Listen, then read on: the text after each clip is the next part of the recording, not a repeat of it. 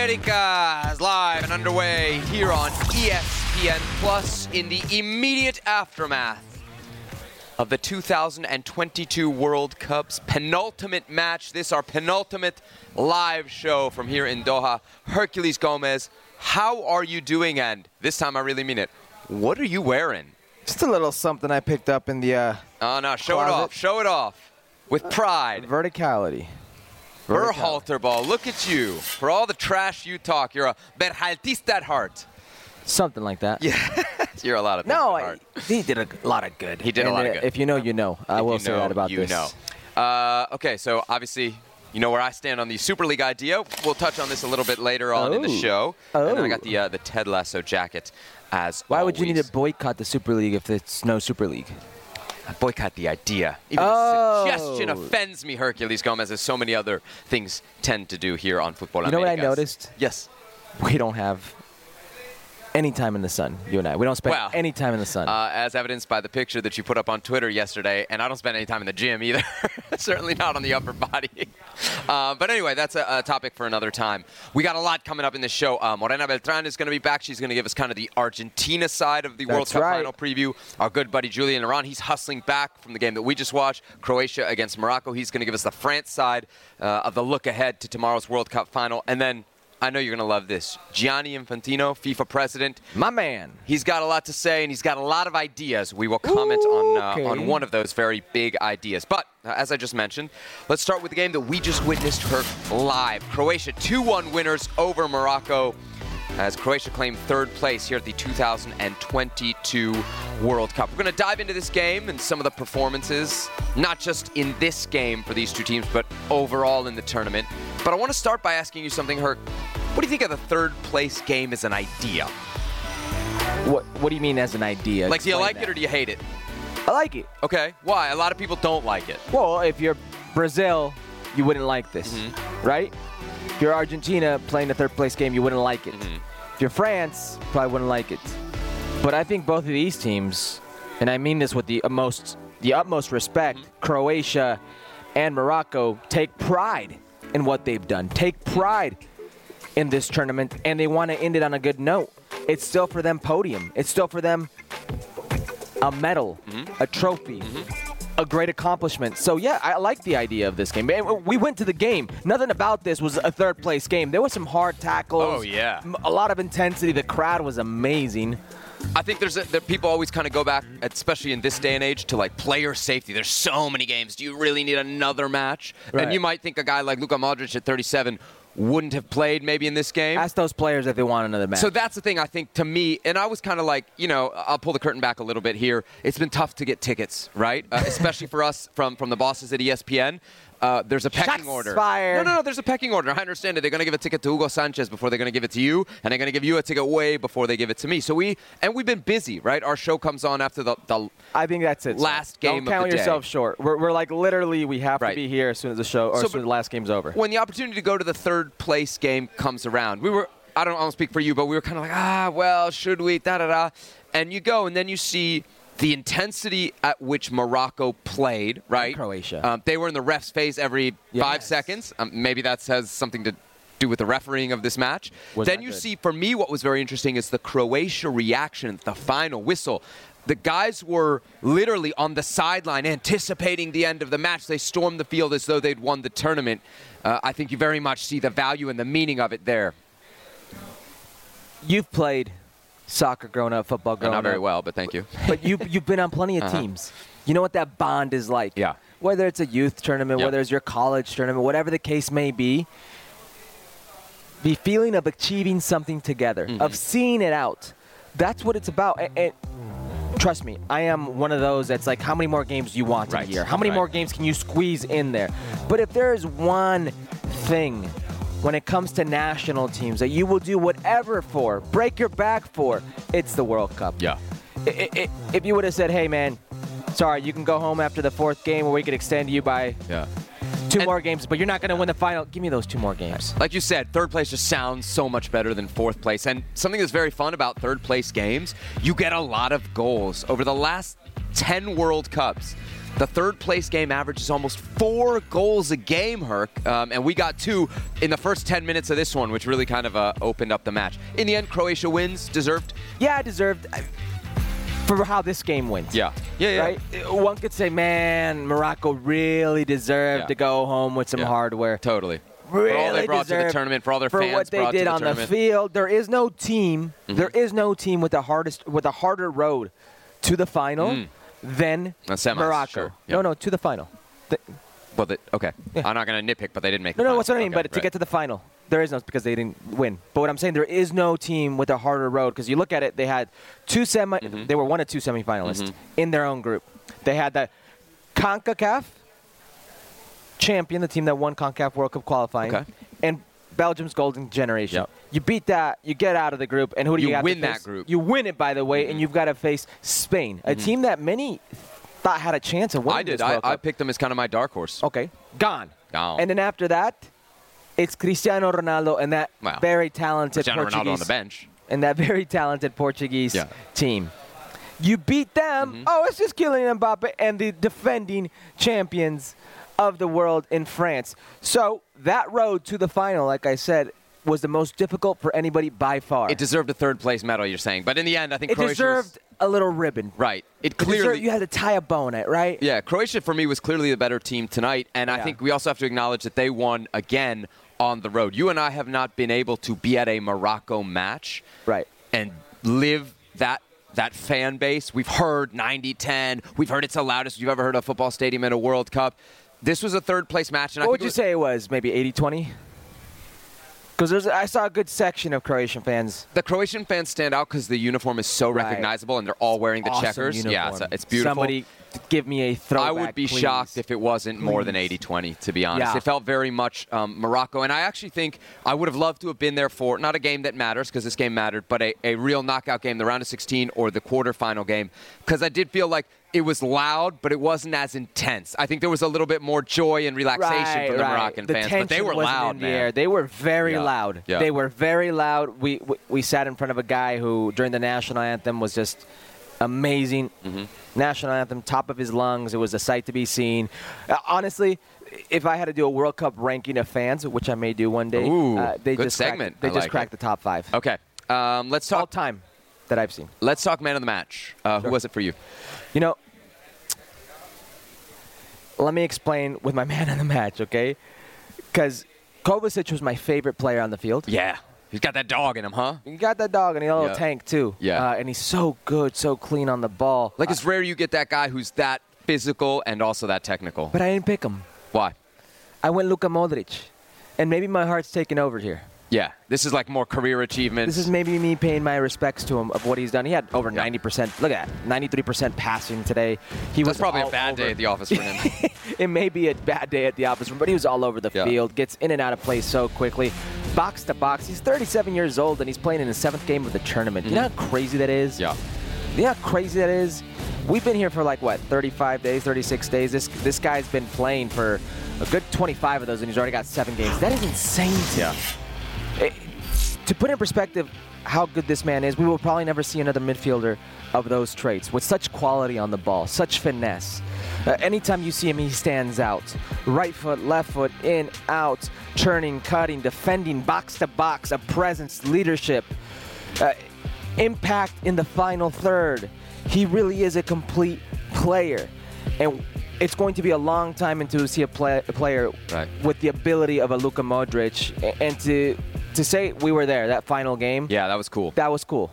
Yeah. So you're kind of going career achievement. If I were to think of Croatia and think tournament achievement, I would have to acknowledge their goalie, Dominik Livakovic. Okay. I mean, he was amazing throughout the tournament. He was good. I thought maybe on the Morocco goal tonight, he might have been a little bit at fault. You didn't see it that way. So. Yeah. But against Brazil, 10 saves. Ridiculous. The heroics in the penalty shootout.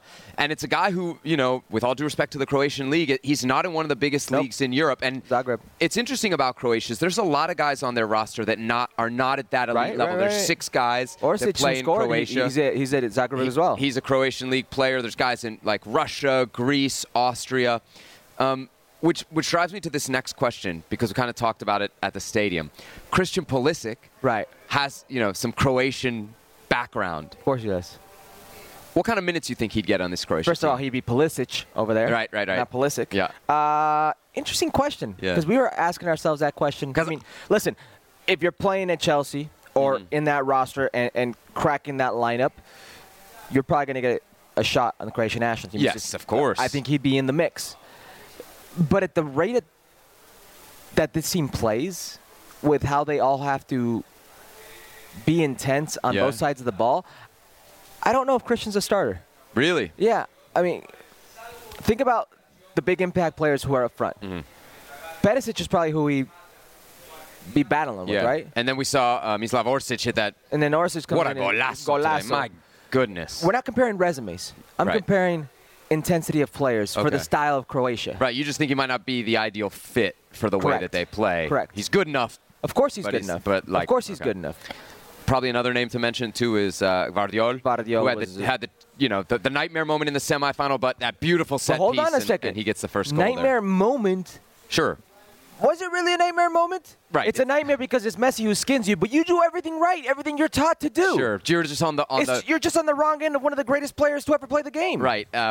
We talk about this all the time in our profession. When you go viral, it can either be really, really good or it can be really, really bad. Right. In that case, it was bad for Gvardiol, but had an amazing tournament. It was bad for Croatia. I mean, Gvardiol is still an amazing player. His goal today, they say 2 headers in the box equals a goal. Yeah. That was such a well-worked play. They knew exactly how they were going to execute it, and Gvardiol, even the header, it almost started like bending, and it was perfectly timed, perfectly executed. All right, let's move on from Croatia. Let's give Morocco their flowers. What's the big lesson learned here from Morocco's run to the semifinal? First ever African team to make it this far in the tournament. I want you to repeat something you said to me before the game kicked off. We were talking about Morocco, and you mentioned something the coach said in the presser. Yes, so Walid Regragui, right? Yeah. I was asked this question on SportsCenter today, kind of put Morocco's run into context. And he kind of pointed out that Europeans like to think of African teams as these teams that have fun, that play fun soccer, but eventually get knocked out. And he wanted to change that image. He wanted to say, we are going to be different. We're not trying to appease you. We're trying to advance. And it was very clear what their setup was.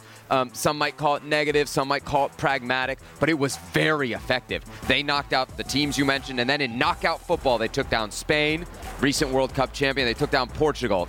By all measures, a powerhouse. Champion. Right, and when it comes to producing talent. So they really, I think, showed.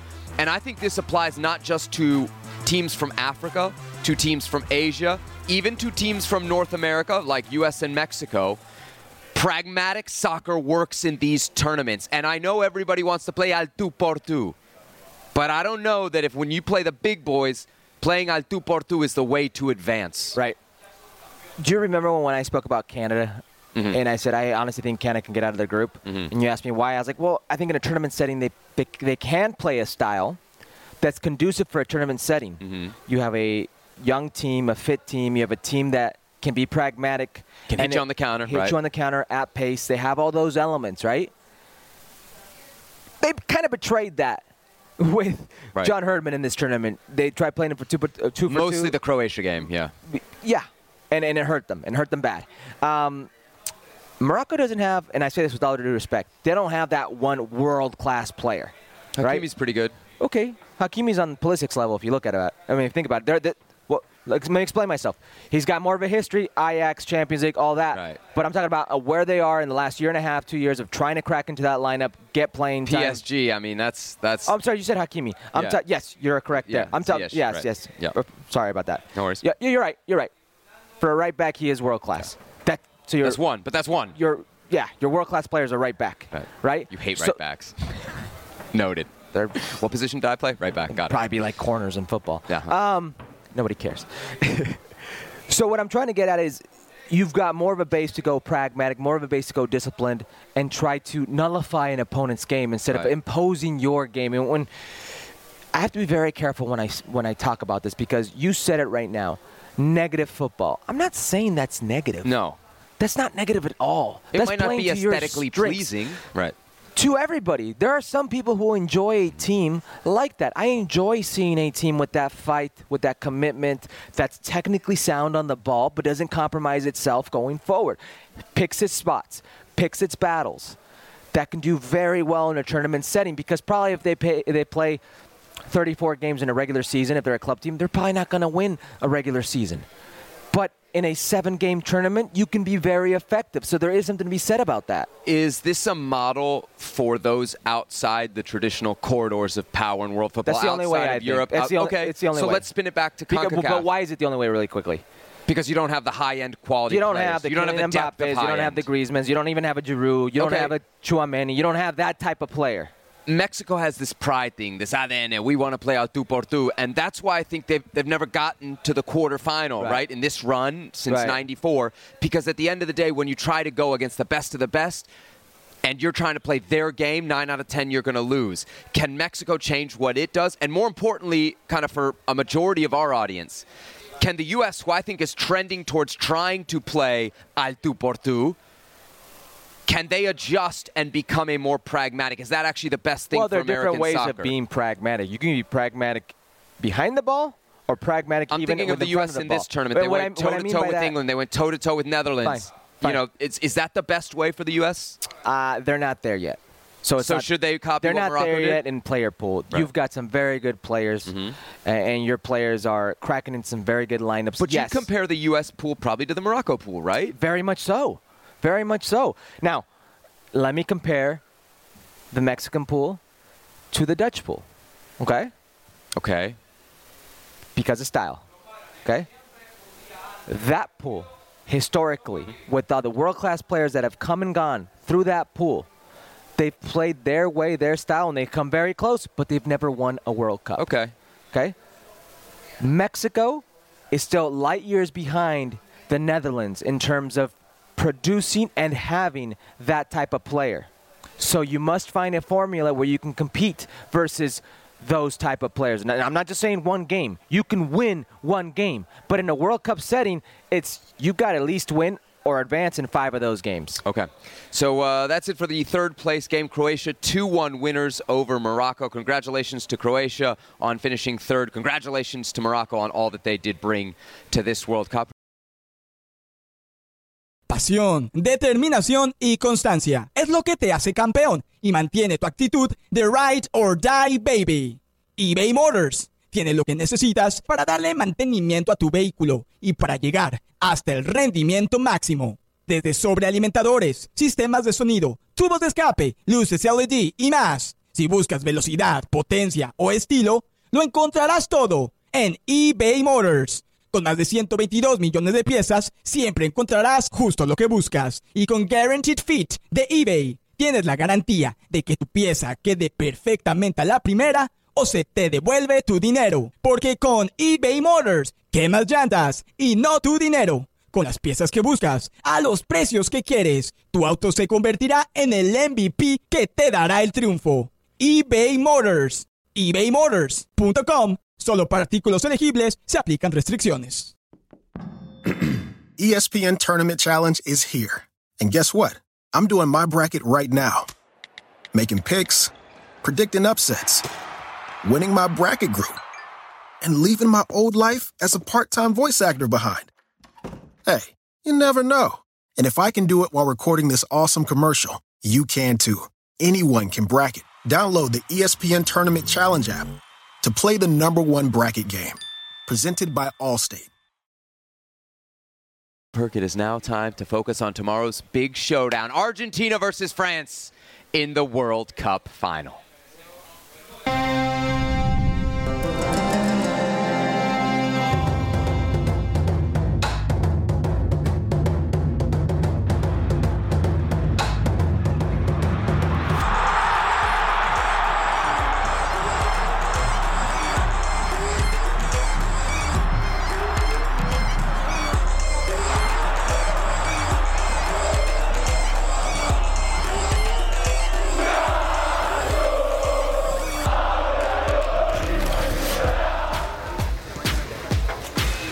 Argentina seemingly at full strength as they prepare for tomorrow's final against France. 5th World Cup final for Argentina. Of course, 2 wins coming back in 1978 on home soil and 1986 in Mexico. Well, this, the Argentina's 3rd star. Will it be Lionel Messi's long-awaited World Cup title?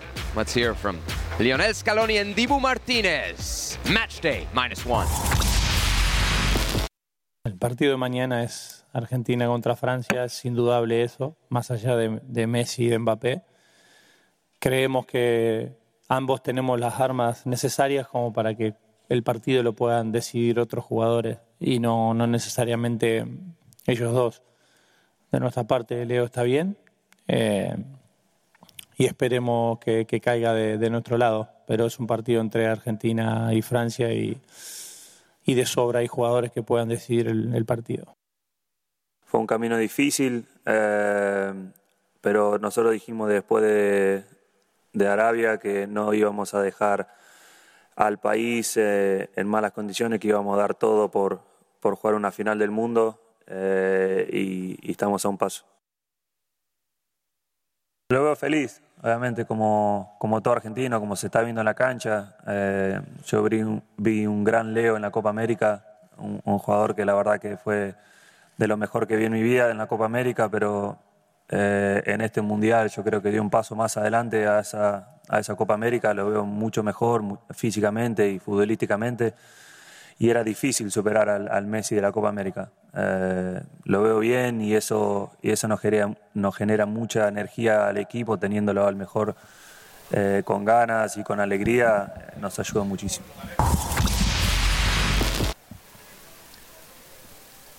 Time now to welcome back to the show Morena Beltrán of ESPN Argentina. More, great to have you, as always, here on Futbol Americas. She asked for this, by the way. Es muy cabalera. She's very superstitious. Like, we got to do this again. So I want to actually touch on that first. You mentioned the term cabala, kind of superstition. Yeah. When you've been on the show, Argentina has advanced. I'm not saying, I'm just saying. Okay. Is there another cabala with Argentina that before big games they like to put out Dibu Martínez in the press conference? Ooh. Because it seems like whenever they throw him out there, they do win. Oh, yeah. Well, Dibu appeared or was chosen at the last press conference in the Copa America 2021. Mm-hmm. Then the day before, we won the Finalissima. Mm-hmm. And Italy, yeah. Today, I think it's not a coincidence, right? Yep.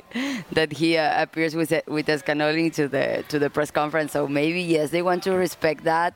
I think also the jersey and the shorts that we're going to use are the same at the last two games, and also the times that we use the alternative jersey. Yeah.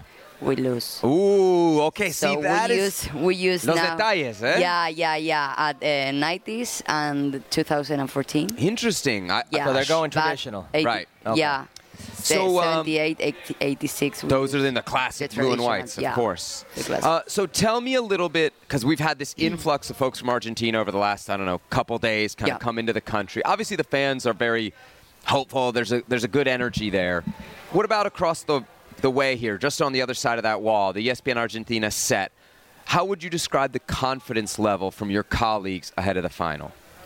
The conference? Confidence. ¿Qué confianza tienen tus colegas? Sí. I think we have all the confidence. I think we already had it when we lost against South Arabian. We didn't lose that hope because we really believe that the team has the weapons, as Scaloni said, and in every aspect to be competitive in the World Cup, in the mental side, in the tactical side, on the physical side.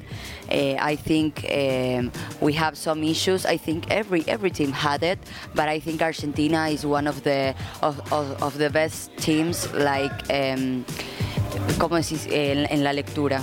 Reading the game. Yeah, like reading the games. I think Argentina now it's another team. Like, it's more complete.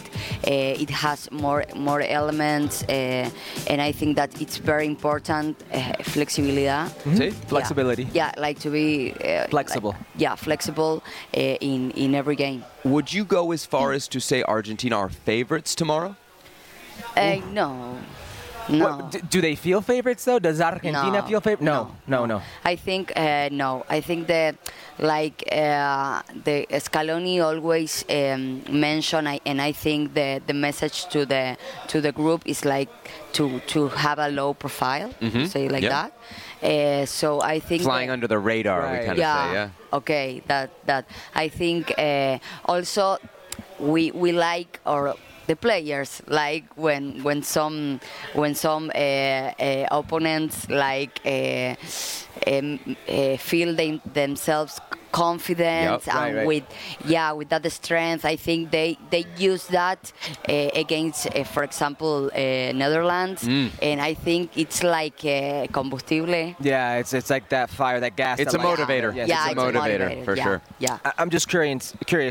When it comes to the fan base, is there's not that confidence, you said, but is there a sense of maybe nervousness, like, oh man, this has to be it? Yeah, of course.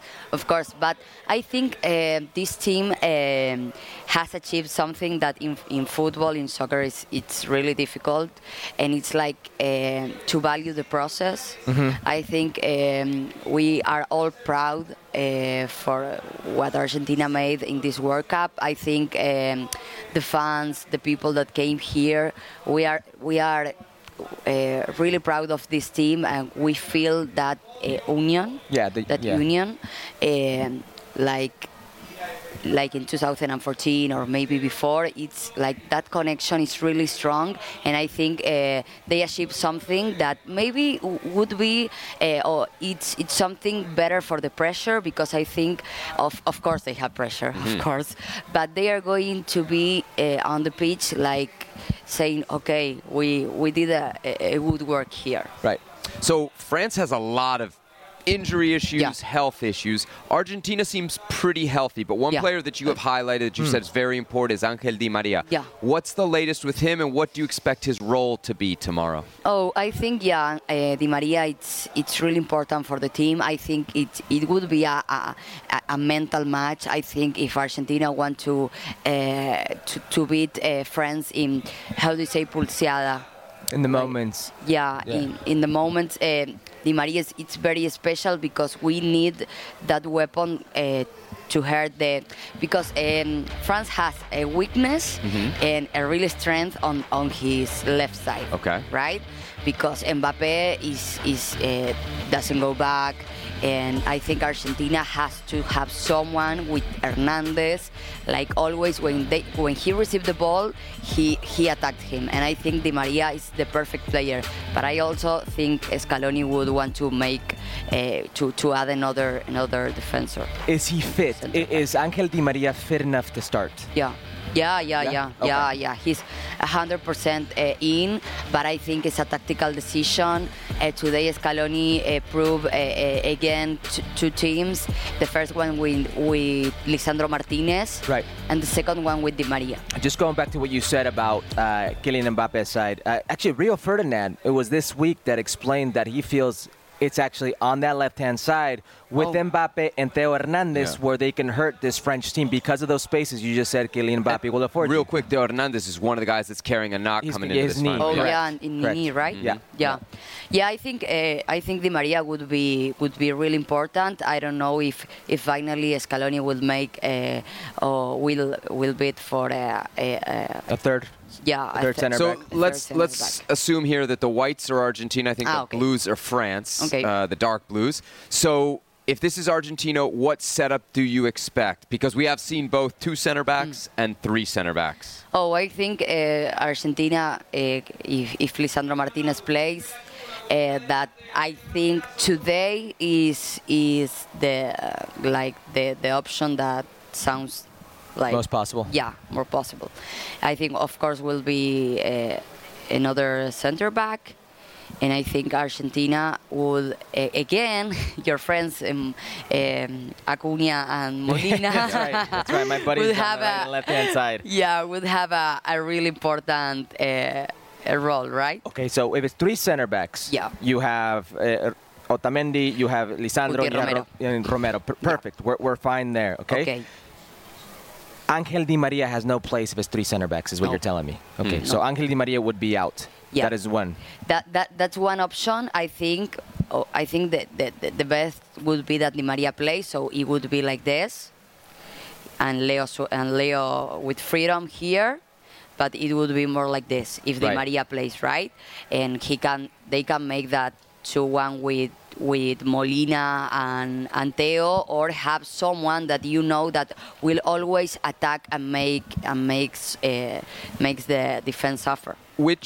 Which setup helps you contain Mbappe more? Right. 2 center backs or 3 center backs? Oh, that's the point, I think, right? I think Scaloni he decides on this tactical setup. Yes. Setup? Formation, yeah. Thank you. Setup.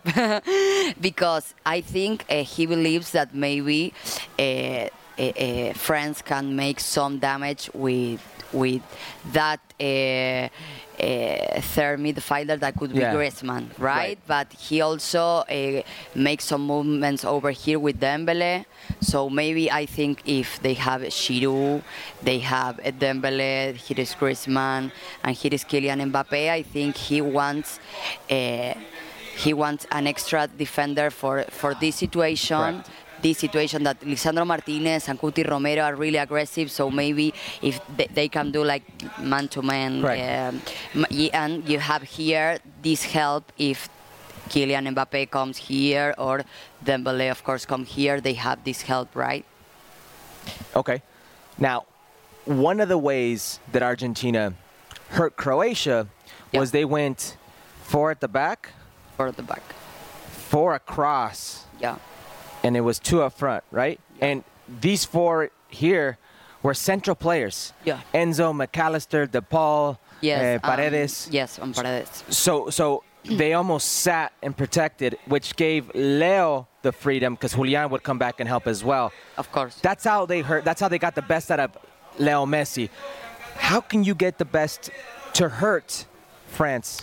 Oh, I think that setup was because Croatia has like strong midfield, right? Yeah, a really strong midfielder. Yeah, you can see that DePaul and Alexis tried, of course, in some situations they have to go with the lateral. Yes, the fullback. With the fullback, but they always try to be with Brozovic, Modric, and Kovacic. They try to have people here with Julian also. Messi, I don't count him, right? But he always he's roaming. Yes. Yeah, but with Julian too. But they want to have so much people here, so they don't. That zone. Yeah. So they don't have freedom in this area. But Kovacic played an amazing match for me, and they still hurt us. But I think the plan was that and you see like Tagliafico and Molina had the la tarea. Yeah, they had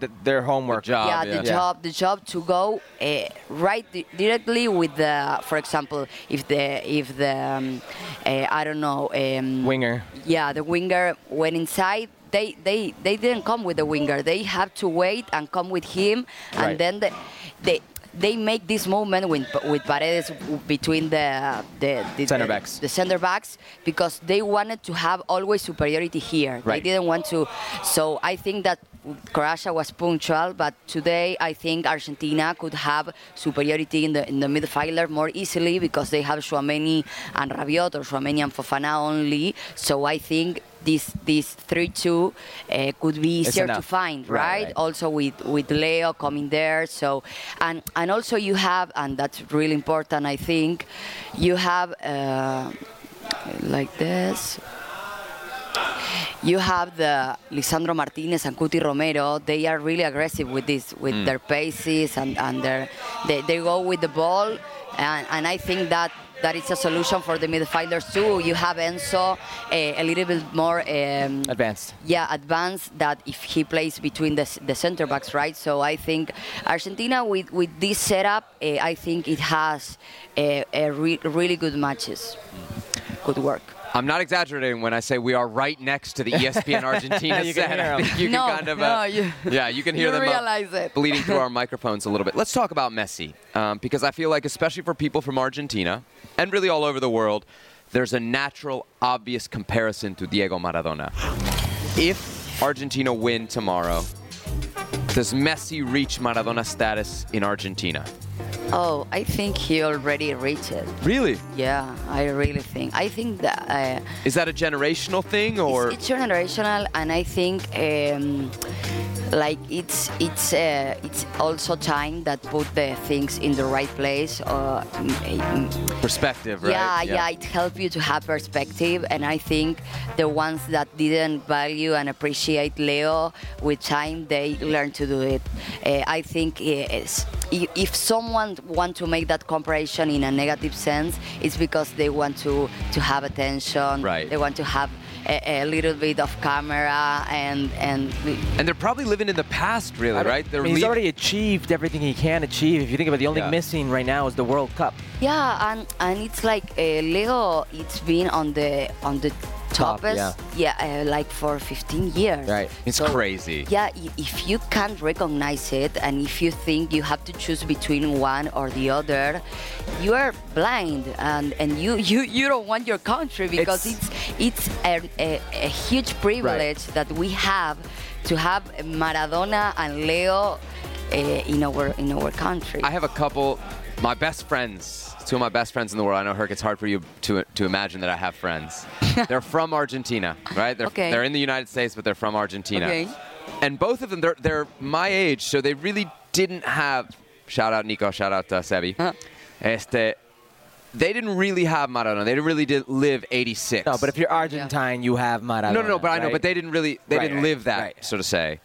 And for a long time, these two guys were very, very critical of Messi, and there was always that comparison. But to your point, I think that criticism has died down a lot in recent years. I don't know if you'd agree with this, but Messi sometimes doesn't feel Argentine. Do you know what I mean? Like, and let me be respectful with this, okay?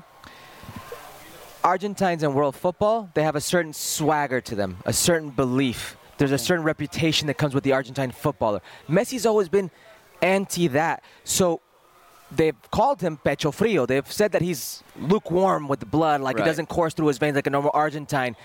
Yet we see how he acted after the Netherlands game. People were like, that's the Messi I want. That's the Messi I want to see.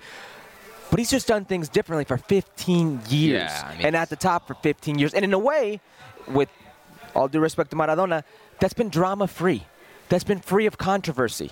I just think in the comparison to Maradona's career was amazing, but if we compare certainly at the club level and even at the international level, it was a much briefer window. The high was great, but I mean, what Messi has done, he's been literally, if you go back the Ballon d'Ors, he finishes in the top 3, and the first time is 2007. That was 15 years ago, and he's still there. He just dropped out of the top, I think, 10 for the first time in 15-something years. And he'll be right back there. Listen, he'll be right back there. You can see World Cup games played, most goals for Argentina, most goals for Barcelona, most goals in La Liga. Every record. Every record you can possibly think of, he has. It's in his name. The only thing missing for those naysayers is the World Cup. But once he has that World Cup, we're not talking Maradona. We're not just talking Maradona. The comparisons will be all-time. For everybody. Yeah, I think Leo and Diego are the perfect example that we can have different gods. Yes, I like that. Yeah, because they have really different personalities. I think Diego always has had that spirit of justice, of want to fight for the best of the country, and we can't forget that Argentina in that World Cup there were a lot of ¿cómo se dice guerra? War. There were a lot of war problems. It was another world. We have that issues with England. So it was like the full representation of an entire country, like making revenge with Diego. And Diego with that spirit and personality that he wants to fight them, he wants to be on the name of them. So he made the hand of God, not for any reason. So I think they have a really different personality. I think Leo is also really valued and recognized because of his personality also. And I think we don't have to compare them. We have always that need of compare. If someone has to do on other way, no, let them be the way they are, because they are the best enjoy them, right? Yeah, just the way they are. And I think, I repeat, maybe what make noise are the criticize, but I think in Argentina, they'd always been the less, right? The less crowd that criticize Leo. They've been the minority, the right? minority. Yeah. I really think we are really enjoying him, and we always did, and we always support him, and we always been really proud, and we cried when he left the national team, and we are. If we want Argentina wins this title, of course, it's because our country. Of course, we want another star here, but it's for him. We want that Argentina makes it because of Leo Messi, no doubt. So I think I got this right. He's played in 6 international. This will be his 6th international This will final, be his 6th. with Argentina. He's only won 1 of the first 5. Before I ask you this, I want to ask you this. Does that matter tomorrow? Does that history matter tomorrow? Pesa? It does for the players. Really? Yeah. In a good way or a bad way? Like, does it motivate the Argentina players to win it if you for have a Messi? good record, I'm sure it'll leave you a little bit more settled. Okay. But if you've got a negative record, and I don't care who you are, that's going to weigh on you. You're going to think about that. Now, the last one they played and they won. They did. Does that matter more than the 1 out of 5? Of course, yes, because it's the most recent, right? A lot of the same guys. And you could even say the Finalissima with Italy. You can say, hey, we've got some momentum going here. If you're Messi or a Messi detractor, you will point out, or should feel, that in those finals he's played, he's never really been a factor on the score sheet. Never taken over. Now, that doesn't mean he didn't play well. Right. You could argue that 2014, that was Messi's tournament, and Messi's teammates let him down. And it's a team sport, and I understand that, but you could argue there's no way you can argue that with that performance alone. But the reality is 2007, they got lost 3-0. He was a teenager, lost 3-0 to Brazil in the Copa America. 2 penalty kick shootouts, a World Cup versus Germany, and then it is this Copa America that they win, but Messi doesn't really factor in the score sheet, right? So you have to assume if they do something, lift that trophy, it's del pie izquierdo de Messi. It's because Messi's left foot. In some way, shape, or form, you have to assume that. But if you're Argentina, I would imagine it still weighs on you because of that history. Do you think it matters for the players ahead of tomorrow's game? Yeah, but I think in a positive way, right? I think I listened her Patricia Bra saying something that for me was marvelous, was excellent.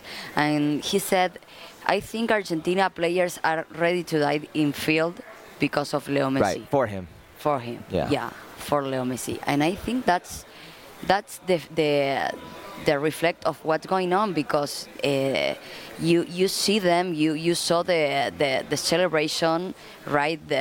In the moment that the Copa America finished, like the even match, Neymar with Messi. Yeah, but they were like, he was crying. They were all together with him. They went running to hug him and celebrate with him. So I think it's an extra motivation for their partners. I agree that Messi didn't play the best final with Brazil, against Brazil, and I think the team went there and said, okay, my captain can have a bad match.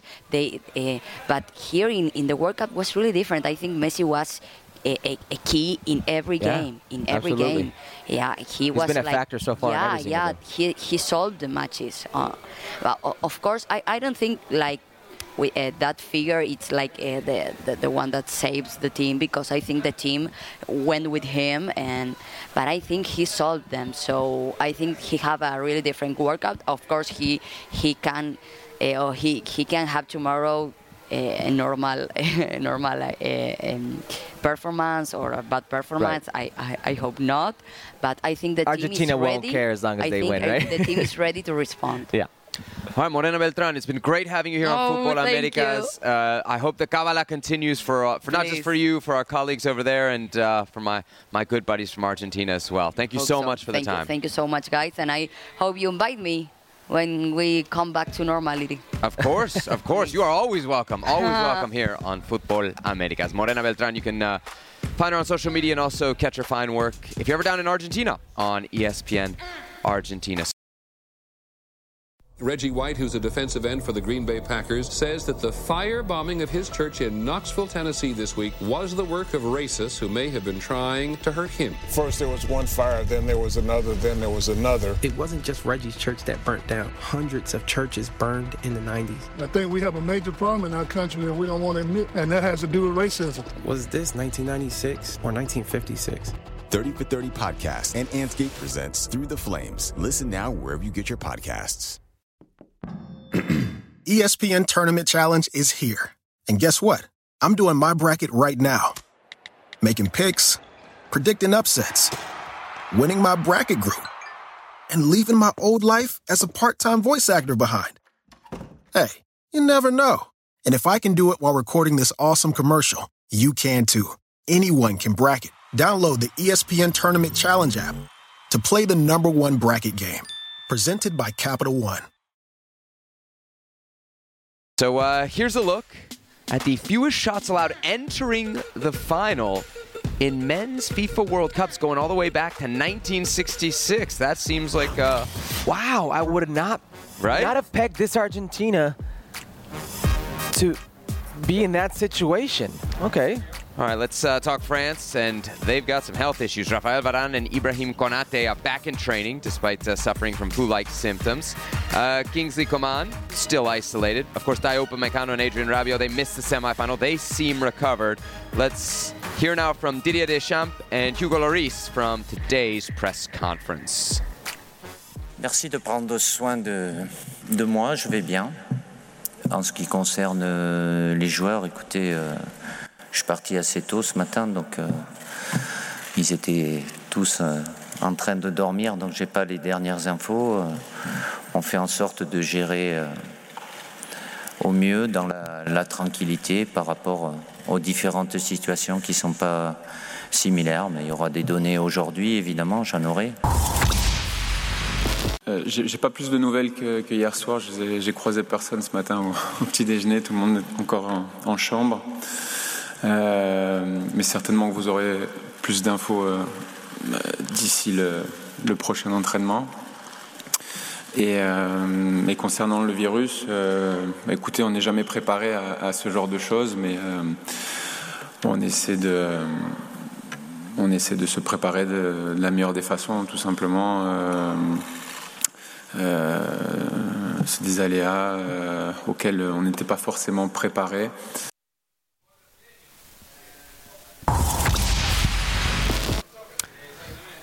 All right, so they're the words of the French manager and the French goalie. Worth noting as well, we kind of talked about it with Morena. Theo Hernandez is not the only one with, aside from the flu-like symptoms, an injury issue.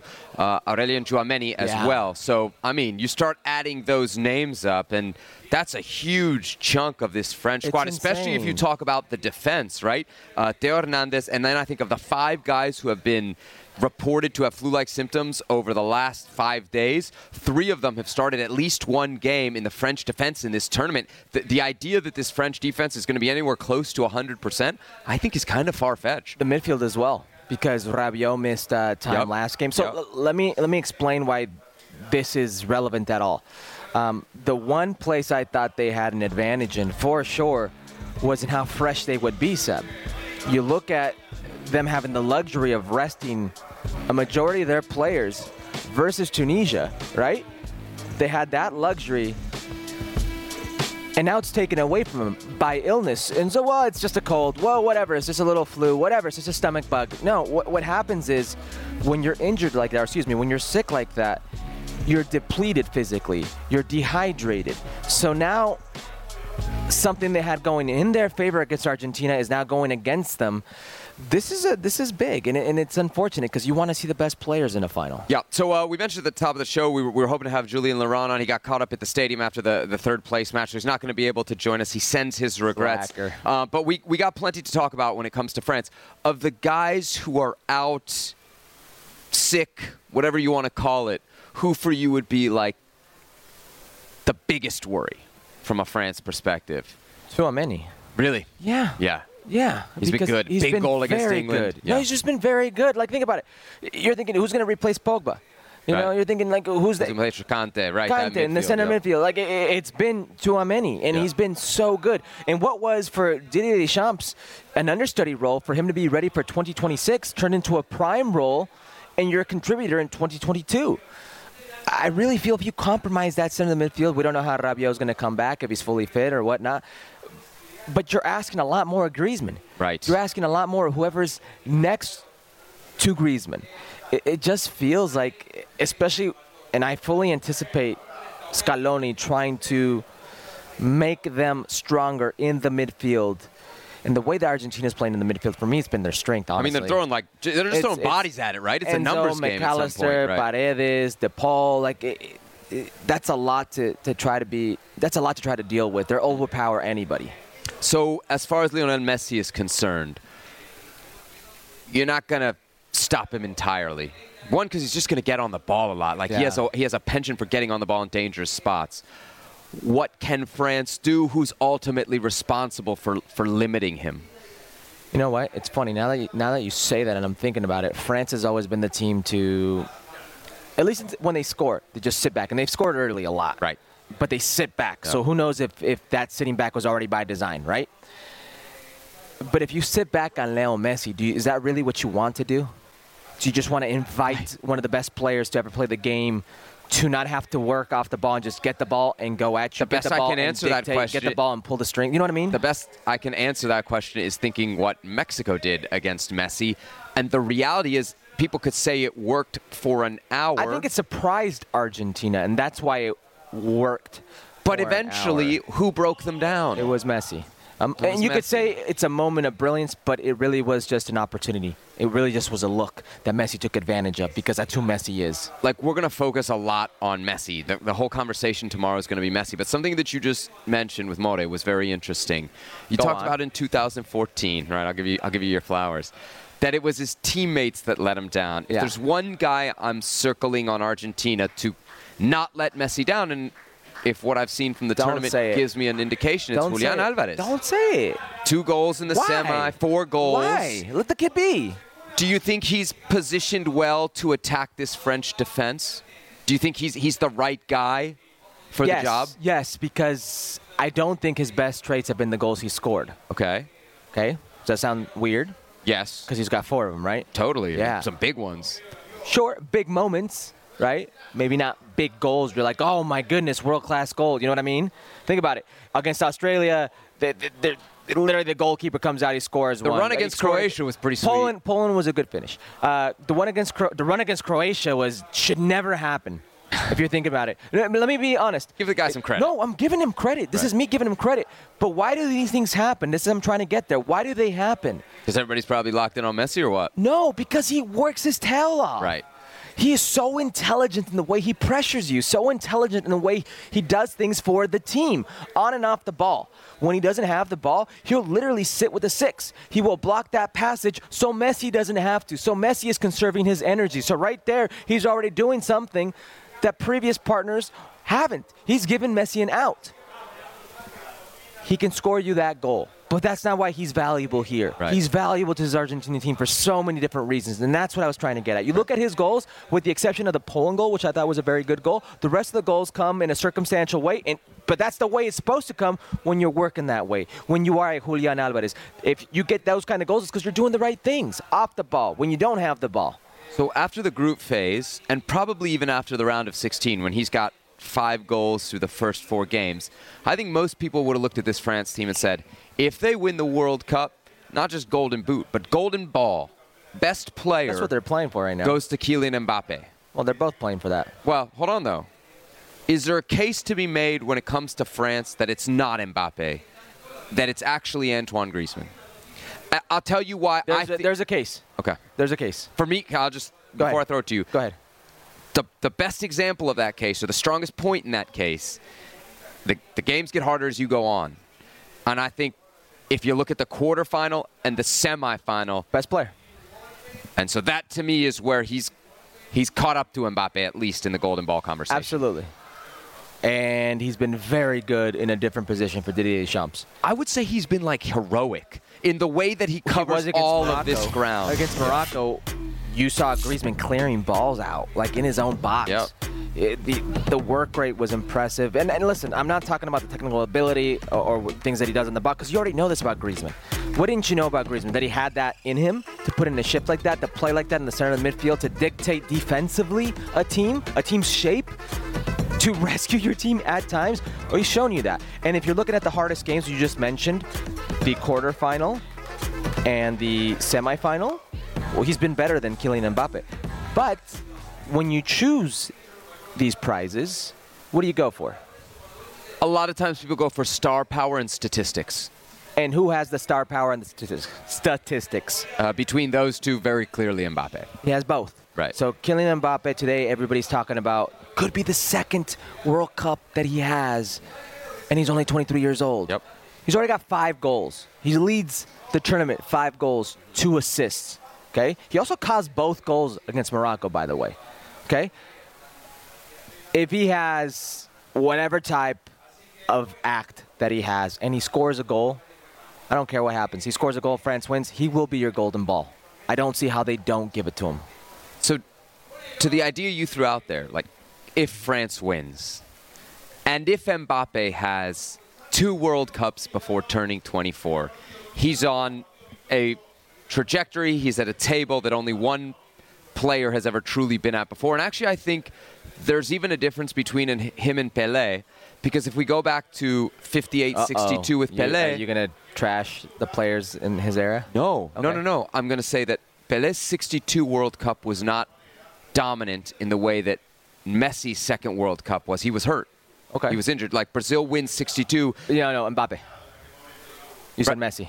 Oh, sorry. Yes. So Pelé wins 62. Of course, he gets the title. He's part of the team. Yeah. But they kind of do it in the later stages without him. Right. Mbappe, that's not going to be the case with Mbappe, no. right? So he's at a table all by himself, and even the other guy at the table, he has something over him. Yeah. So when we he scored 4 last World Cup, he's got 5 this World Cup. But he's still only 23. Right. Is it too soon? Because we're about to say goodbye to Messi, right, at this level. Is it too soon to start having the Kylian Mbappe, forget greatest French player of all time, you'll add that up at the end of his career, but now to put him in the greatest of all time conversation if they win? I will say this. The best football is not played in the World Cup. Okay? That's a larger platform, but the best football is not played in the World Cup. The best football is played in the Champions League. Okay? How many Champions Leagues does Kylian Mbappe have? How many did Pelé have? And people put him in the GOAT conversation anyway. Okay. Look at Maradona's club accomplishments. But Messi, a lot of people consider him the GOAT, right? Right. Because you could hang that on statistics. A lot of you people could consider hang that Cristiano on things that are Ronaldo one of the quantifiable. best of all time. So why do they consider? Because they've seen him do it in Europe, seen him dominating Europe for so long.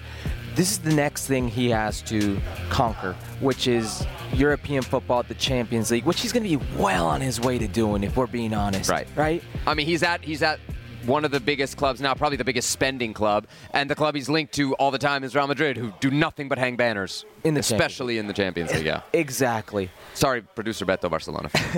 Ese le dolió, eh? It did hurt him a lot. Look at him; he's in the corner crying. Mbappe wins this, he's already with that asterisk in that table. The asterisk being you hang up a few Champions League banners, and you're also consistent.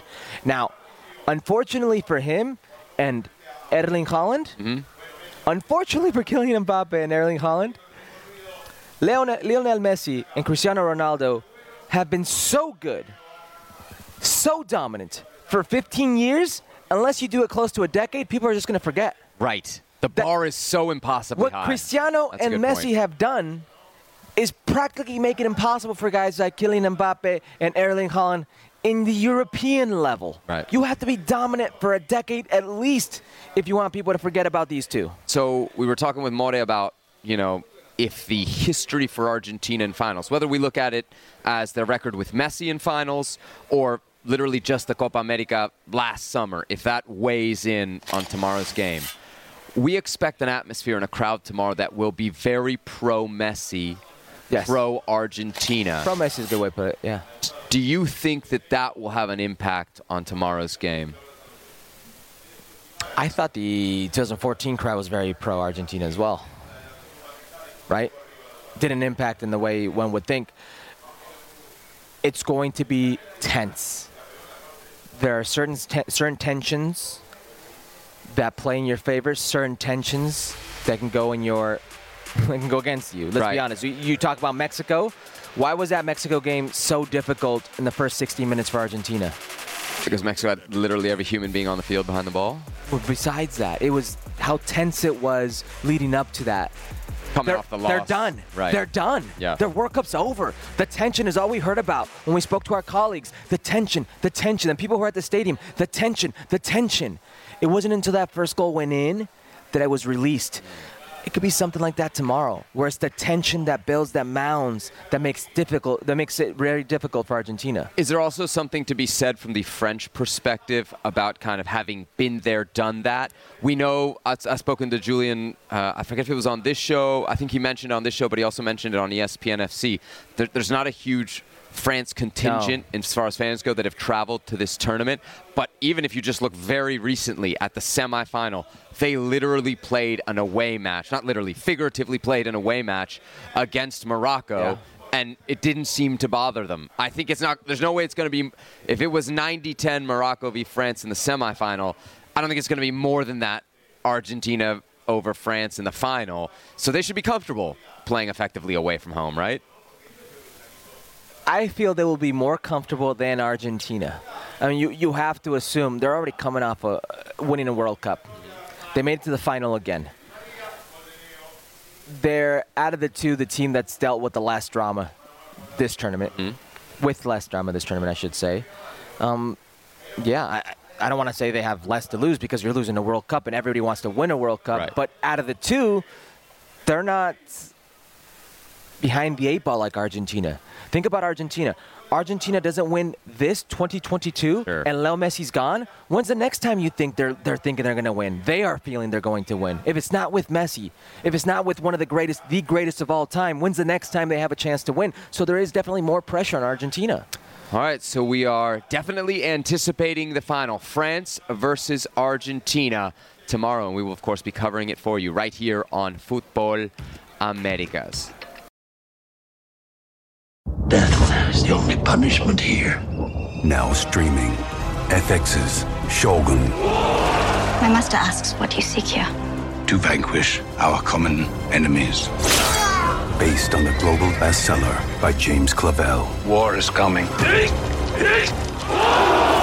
epic saga of war, passion, and power. Let it come. FX's Shogun. Now streaming on Hulu. Of course, the World Cup put on by FIFA. And we'll get to what FIFA's president has been saying in just a little bit. But here's a look at the most consecutive final appearances on the men's side of World Cup history. And, of course, France has now made it to back-to-back finals in 2018 and 2022. The aforementioned Gianni Infantino. He has ideas, lots of them. And he was talking about them today. Key amongst them, expanding FIFA's Club World Cup. He wants to take it to 32 teams, Herc. 32 teams in 2025. Let's hear more details from the FIFA Prez. You certainly remember we had agreed a few years ago to have a new men's World Cup with 24 teams who should have taken place in 2021.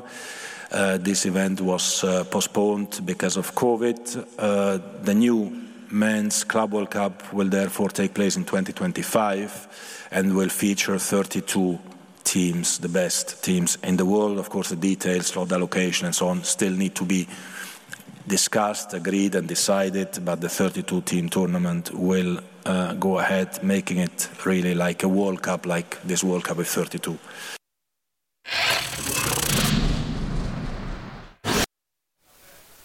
All right, Herc, a 32-team FIFA Club World Cup. Are you cool with it? That's, what do you think, 3 weeks out of your schedule? 32-team tournament. I mean, this is a 32-team tournament. It lasted a month. Right. We've been here 35 days. For us, I mean, those players have probably been here for, what, 20-something days? So, yeah, let's say 3 weeks, right? If you can squeeze it in, let's say 3 weeks. Sure, if you're not one of the teams that makes the final, semifinal, whatever, yeah. Whatever. Okay. Let's say you're a high-caliber European team, okay? So we're talking about whatever league you got, right? We're talking about, let's say you're in the Premier League. Right. FA Cup, Carabao Cup, Champions League, right? Then let's go national team for these players. You have the UEFA Nations League. You have the Euros and the World Cup. That's 8 competitions you're in a year. Plus whatever friendly Super Cup, Community Shield, whatever you want to throw in there. This new Super League they want to trot out. If I'm a player, and you can say what you want, oh, they're players, they should play more games. 1, where's my cut of this? 2, what do you think I'm made of? Right. Like, this is just inviting more injury. This is just a way to break players down and make money off of them. What if I told you, Herc, go ahead, the plan is to play in the United States? Does that change your opinion? No. No, it doesn't change my opinion. I mean, yeah. Think about it. It'll be great for the teams that are here in the States or down in CONCACAF, but what about all these other teams? You're just going to add on a trip like that? Hey, look, it's, in theory, sure, do it. Get rid of the Nations League. Right. Sure, do it. Get rid of an internal competition for a league or two. You got to sacrifice something, You got to sacrifice a lot. Right. You got to sacrifice a lot. And in some point, these players have to get equity from FIFA. Right. Not from their teams, from FIFA. Their teams pay their salaries. What is FIFA paying for this? Yeah. Well, I feel bad kind of throwing cold water on this idea because I think there's something to be said about, because your example was Premier League, UEFA. It's very Eurocentric. And I think a lot of times when we think of the game, we do kind of focus our attention on Europe. Go to CONCACAF if you want only. Right. Not to say that you just took away one competition is all you did for me. Right. But no. What I'm saying is, like, we think about it and we think, like, why? I think there's growth. Like, we'll get to MLS, Liga MX. There's potential for growth from El Roce playing against kind of good teams. The reality is, I think, a Liverpool, a Man City, they're not bringing a good team to this, right? If they're forced to play in this, it's going to be a glorified ICC, which the ICC is a cool event. We love to have it in the United States. It packs stadiums. You can't deny that. People pay top dollar for those tickets, and maybe they will. But I think it's not what's best for the competition. It's not what's best for the athlete. And from a FIFA perspective, it's just more cash grab. And I'm so tired of the greed of this organization. It's like overwhelming at times. That's what this is to me. This is nothing more than a cash grab. Oh, wait, they make a lot of money on Champions League and we don't? Well, let's make our own, like, watered down global Champions League and then we'll collect the cash from it. Like, it's okay. Other people can make money on soccer too. You know what this is, right? Oh, you said no to the Super League? Right. No problem. Right. No problem. We'll make one. We can find something. Yeah. Just another thing I would like to point out here. Gianni Infantino, so many ideas. I think one thing he forgets is he's also in charge of the women's game. I think that's actually a problem. I think FIFA being in charge of the women's game is damaging to the women's game. He spent all this time trying to cook up this men's club World Cup. You know who could use a club World Cup? The women. Right. That would be much more beneficial to the women's game than this would be to the men's game. Right. And he's, we're going to start it, we're going to do it then, mañana. No. Focus there, build it there, fine. Focus a little bit on the women's game in any other way. Like, how long have we known this World Cup's going to be in Qatar? Yeah, for 12 years. Yeah. When it comes to a women's World Cup, we find out 2-3 years ahead of time. That's embarrassing. And for all of the focus, and I get it, we're at the men's World Cup right now, it's fine. But when you're the FIFA president, you got to talk about everybody. And it's clear what the priorities are here. It's not football, it's profit. And it's over and over and over again. And I'm sorry, the face of FIFA corruption may well be Sepp Blatter, but the face of FIFA greed, it's Gianni Infantino, bottom line. All right, speaking of the FIFA Club World Cup, we do have one, not with 32 teams, Herc. A much smaller tournament. And we finally know where it's going to be played. That's right. The 2023 FIFA Club World Cup will be played Oh, some more momentum for Morocco in Morocco on February 1st through the 11th. Not the first time. No, the third time. They did it in 2013 and 2014. Now, it will be the first time Herculez Gomez there we Sounders go. TV. Woo! There them boys. You like that? Go ahead. World Cup. Who do you have in the World Cup? France. France? Yeah. I got Jamaica. They're still in, right? Set that up. Me versus Roche. France. Who you could ask. We could set a little thing up on stake. Are you rolling with Roche? Are you rolling with Drake? I'll take Argentina. He'll take France. I'll take France. And we'll make that happen. That'll be a vibe.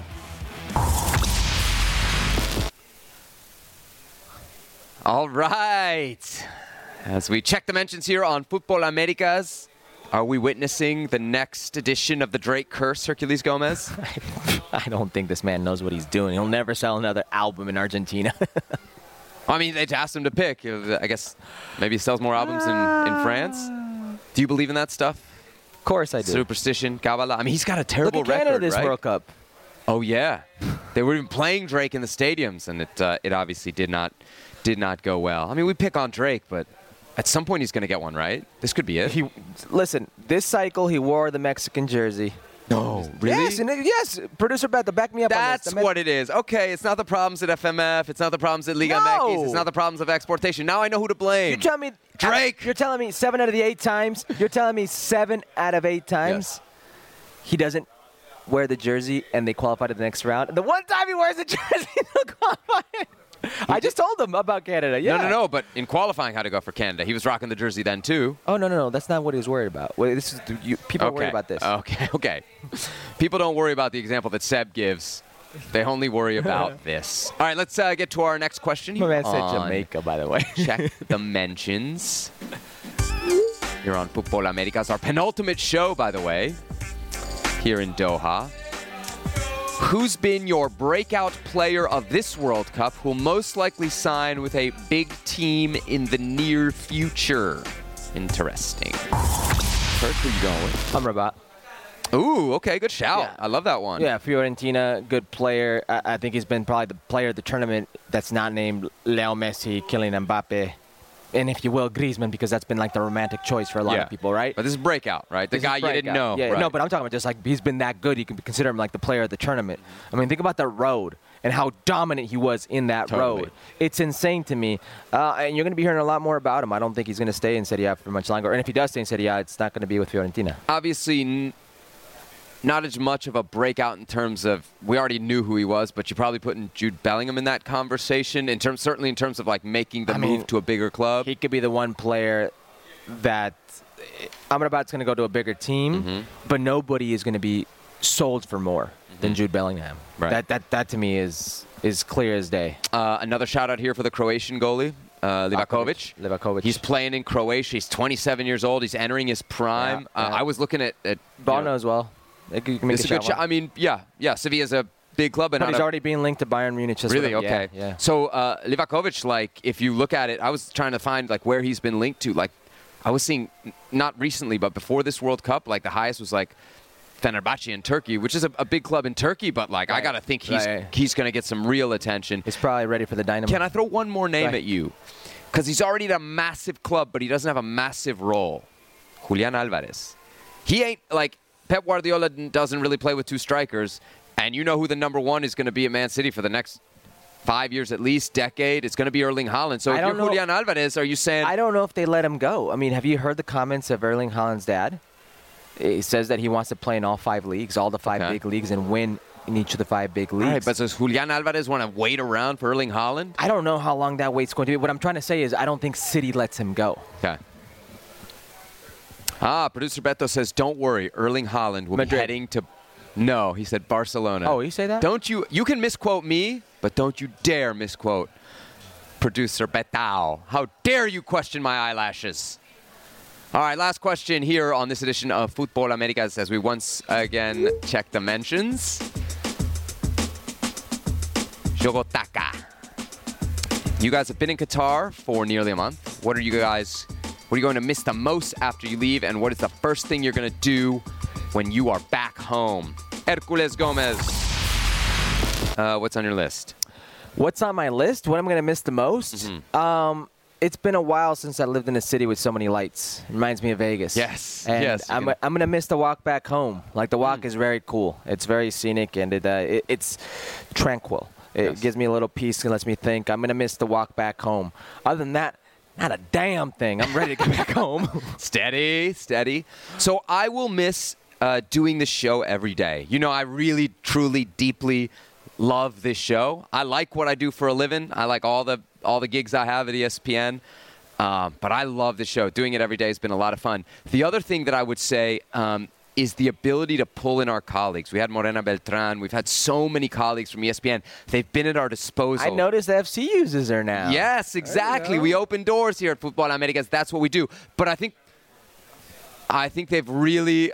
Biryani sandwiches is yes, I'm addicted to the chicken biryani sandwich here. Unbelievable. In Qatar. But I think just to make the point about our colleagues, like, they've really brought another element, another level to the show. Having Osorio here with the tactical board. It's been cool. It's funny because this is probably, I'm sure for you as well, the place that I've been away from home the longest. Yes. For I can't even remember how long. Going 35 days, something like that? Yeah, going back to my football years. But I'm ready to go back. Daddy's coming home, kids. Yes. I'm ready to go back home. You're looking forward to being with the family for sure when we get back. Yes. Shout out to the families that we've left behind. We miss you a lot, and we can't wait to see you. All right, time for our parting shot here on Futbol Americas. We are live on ESPN Plus. This is where I'm holding this soccer ball before it rolls off the table.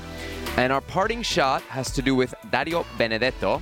A former teammate of Herculez Gomez, correct? That's right. That's my man. He plays for Boca Juniors now, and he has left their preseason to catch a flight to Doha for the World Cup final, Herc. I know it's not an "are you cool with it," but what do you think of it? I'm cool with it. Yeah? One, because that's my boy. Okay. Get to see him. And two, because... It's preseason. We're talking about practice. We talk about practice. Whatever. It's a once-in-a-lifetime opportunity. But ownership and the president, Riquelme, who you know is very exigente, very forthcoming with what he expects from the players, have allowed him to do it. Okay. So don't hate the player, hate the game. All right. I love it. Because I think we don't always know that footballers are fans. Right. And so to see one who's like literally over his own career being like, nah, I got to be in the stadium for this. And we've seen the amount of people from Argentina who have come without a ticket and are just here to be here. Yeah, let me tell you something. I get a lot of messages from players all the time asking me about Major League Soccer. There's been a few attempts by Major League Soccer teams to sway my man to come over there. And they've raided Boca plenty times on the last. Well, when he was in Marseille. And my man is interested? Not at all against the idea. He doesn't hate the idea is what you're saying. All right.